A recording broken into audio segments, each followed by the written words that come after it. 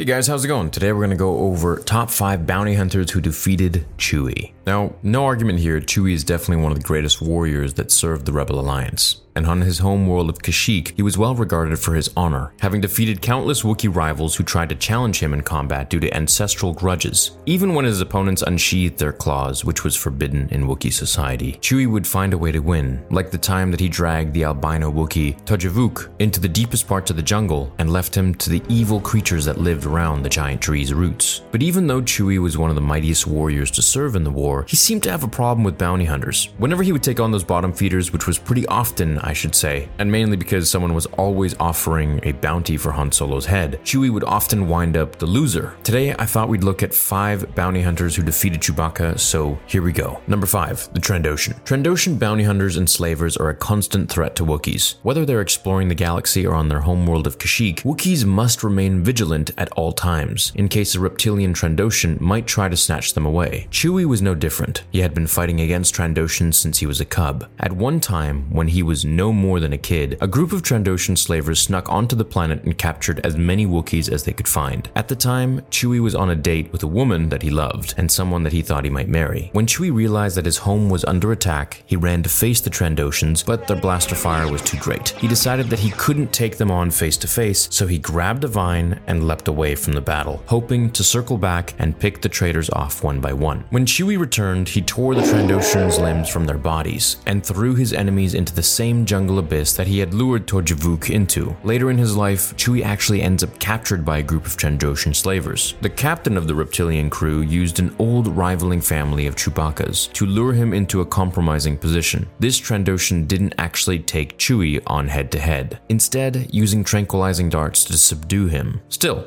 I wanted to include this particular Trandoshan bounty hunter and slaver on this list because he ended up imprisoning Chewbacca for a short period of time, which is an impressive feat considering how many Trandoshans Chewie had killed by this point in his life. But there is another reason that I included him. Because Chewie absolutely wrecked the Trandoshan captain when he got revenge, the Wookiee smuggler ripped every single limb from his body, and it took years for them to grow back. By the time C-3PO met the old slaver, his limbs were barely the size of a toddler's. Number 4. Black Chrysanthemum is perhaps the most feared Wookiee in the galaxy. Exiled from the planet of Kashyyyk for horrifying crimes, the black-haired Wookiee had roamed the galaxy as a gun for hire for years. His list of clientele was a who's who of dictators and crime lords. At one time, he was hired by Jabba the Hutt when that Outer Rim kingpin was looking for a mysterious person in the deserts of Tatooine. Someone had interfered with Jabba's extortion attempts recently. When a group of the Hutt's thugs went to Uncle Owen's house in order to extract their seasonal protection money, someone not only turned his thugs away, but beat them unconscious. That person turned out to be Obi-Wan Kenobi during his time in hiding on Tatooine. Of course, Jabba didn't realize it was Obi-Wan, the famous general of the Clone Wars, but he didn't care. He just knew that someone was questioning his power. When he sent Black Chrysanthemum to confront the Jedi, the Wookiee warrior nearly killed both Kenobi and Uncle Owen. Chrysanthemum was so powerful that he forced Obi-Wan to do something he swore he'd never do again: ignite his lightsaber in combat. When Black Chrysanthemum took on Chewie in a later conflict on the planet of Vrogas Vas, the Black Wookiee was equally as impressive. Even though Chewie had been weakened by a toxic injection, it's doubtful whether Chewie could have ever beaten Chrysanthemum, even if he had full health. Chrysanthemum was just too full of dirty tricks and tactics, and he would never accept defeat. At one point, after Chewie had received his antidote, it seemed like the tide of the fight would turn towards Chewbacca's favor, but Black Chrysanthemum slipped on a pair of brass knuckles and with a wild windmill punch knocked the rebel Wookiee out cold. Number 3.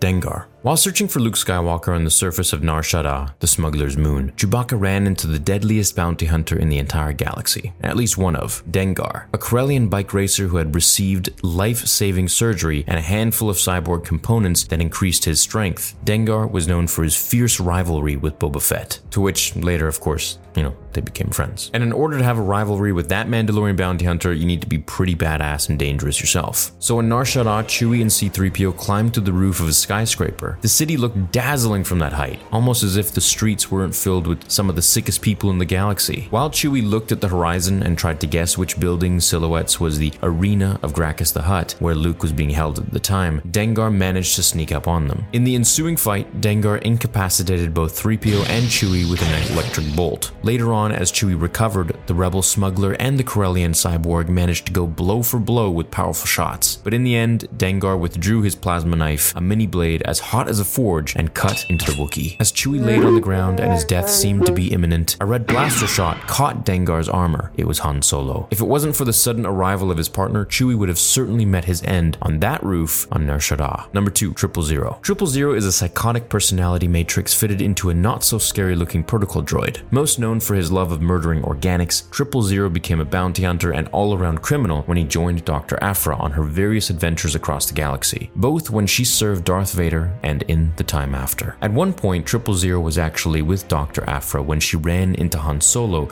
and Chewbacca. This was on the planet of Vrogas Vas, the same one that hosted Chewie and Black Chrysanthemum's famous showdown. Dr. Aphra had managed to get her hands on Luke Skywalker, and she was bringing him in. When Chewie intervened, he struggled to contain his rage. With a growl, he lunged at 000 and tore an arm right out of his metallic body. Like any protocol droid would do, 000 tried to politely protest, but then Chewie took his severed limb and smacked it across 000's face. After a few shots, the droid could suffer no more, and he pushed out a small, slender needle from his hands. Too distracted by the joy of smashing a droid's head in with its own arm, Chewie didn't notice when 000 injected him with 500 milligrams of Mandalorian xenotox. Chewbacca immediately collapses, and 000 couldn't be happier. He couldn't wait to cut the Wookiee open and see what his blood was like, but by that point, Luke Skywalker had come to, and he used his blue lightsaber to cut through the droid's remaining arm. Again, this was another situation that might have been the death of Chewie if it wasn't for Luke. Or at least someone's intervention. And lastly, number 1 on this list, Boba Fett. While hunting for Han Solo's carbon-frozen body, Boba Fett and Leia Organa's small rebel task force found themselves awkwardly waiting in the same room. They were observing a secret syndicate auction organized by Kira and the Crimson Dawn. The Dawn had managed to steal Solo's body from Fett, sometime after the Mandalorian had retrieved it from Cloud City. While he would have loved to shoot Kira with a few bolts to her head and simply load Solo's carbonite cell into the back of Slave 1, Fett realized that it wasn't the wisest course of action, especially since the entire Crimson Dawn organization, as well as the Grand Hutt Council and several other syndicates, were all attending the auction in the Great Hall beneath him. But as Fett watched the auction, he was visibly annoyed that he had to do so along with Lando, Chewie, and Leia. The two sides bickered in the small space until emotions boiled too high. Chewie struck at Boba Fett, grabbing him by the throat, and Boba would have reached for his carbine rifle if this were any other place. But since he didn't want to alert the auction guests below, Fett relied on his skills in hand-to-hand combat to defeat the Wookiee. Fett rolled to the ground, dragged Chewie with him, or at least tried to, but Chewie's just too powerful and actually powerbombed him into the marble below. Realizing that the Wookiee is too strong, Fett did the quietest but most devastating thing he could do. He ignited his flamethrower and cast the flammable liquid at Chewie, igniting him on fire. Chewie only survived thanks to the quick thinking of Lando Calrissian, the Cloud City bureaucrat who Chewie actually still hated. Lando quickly disrobed his cloak and threw it over Chewie to snuff out the flames. Well guys, I hope you enjoyed this top 5 list of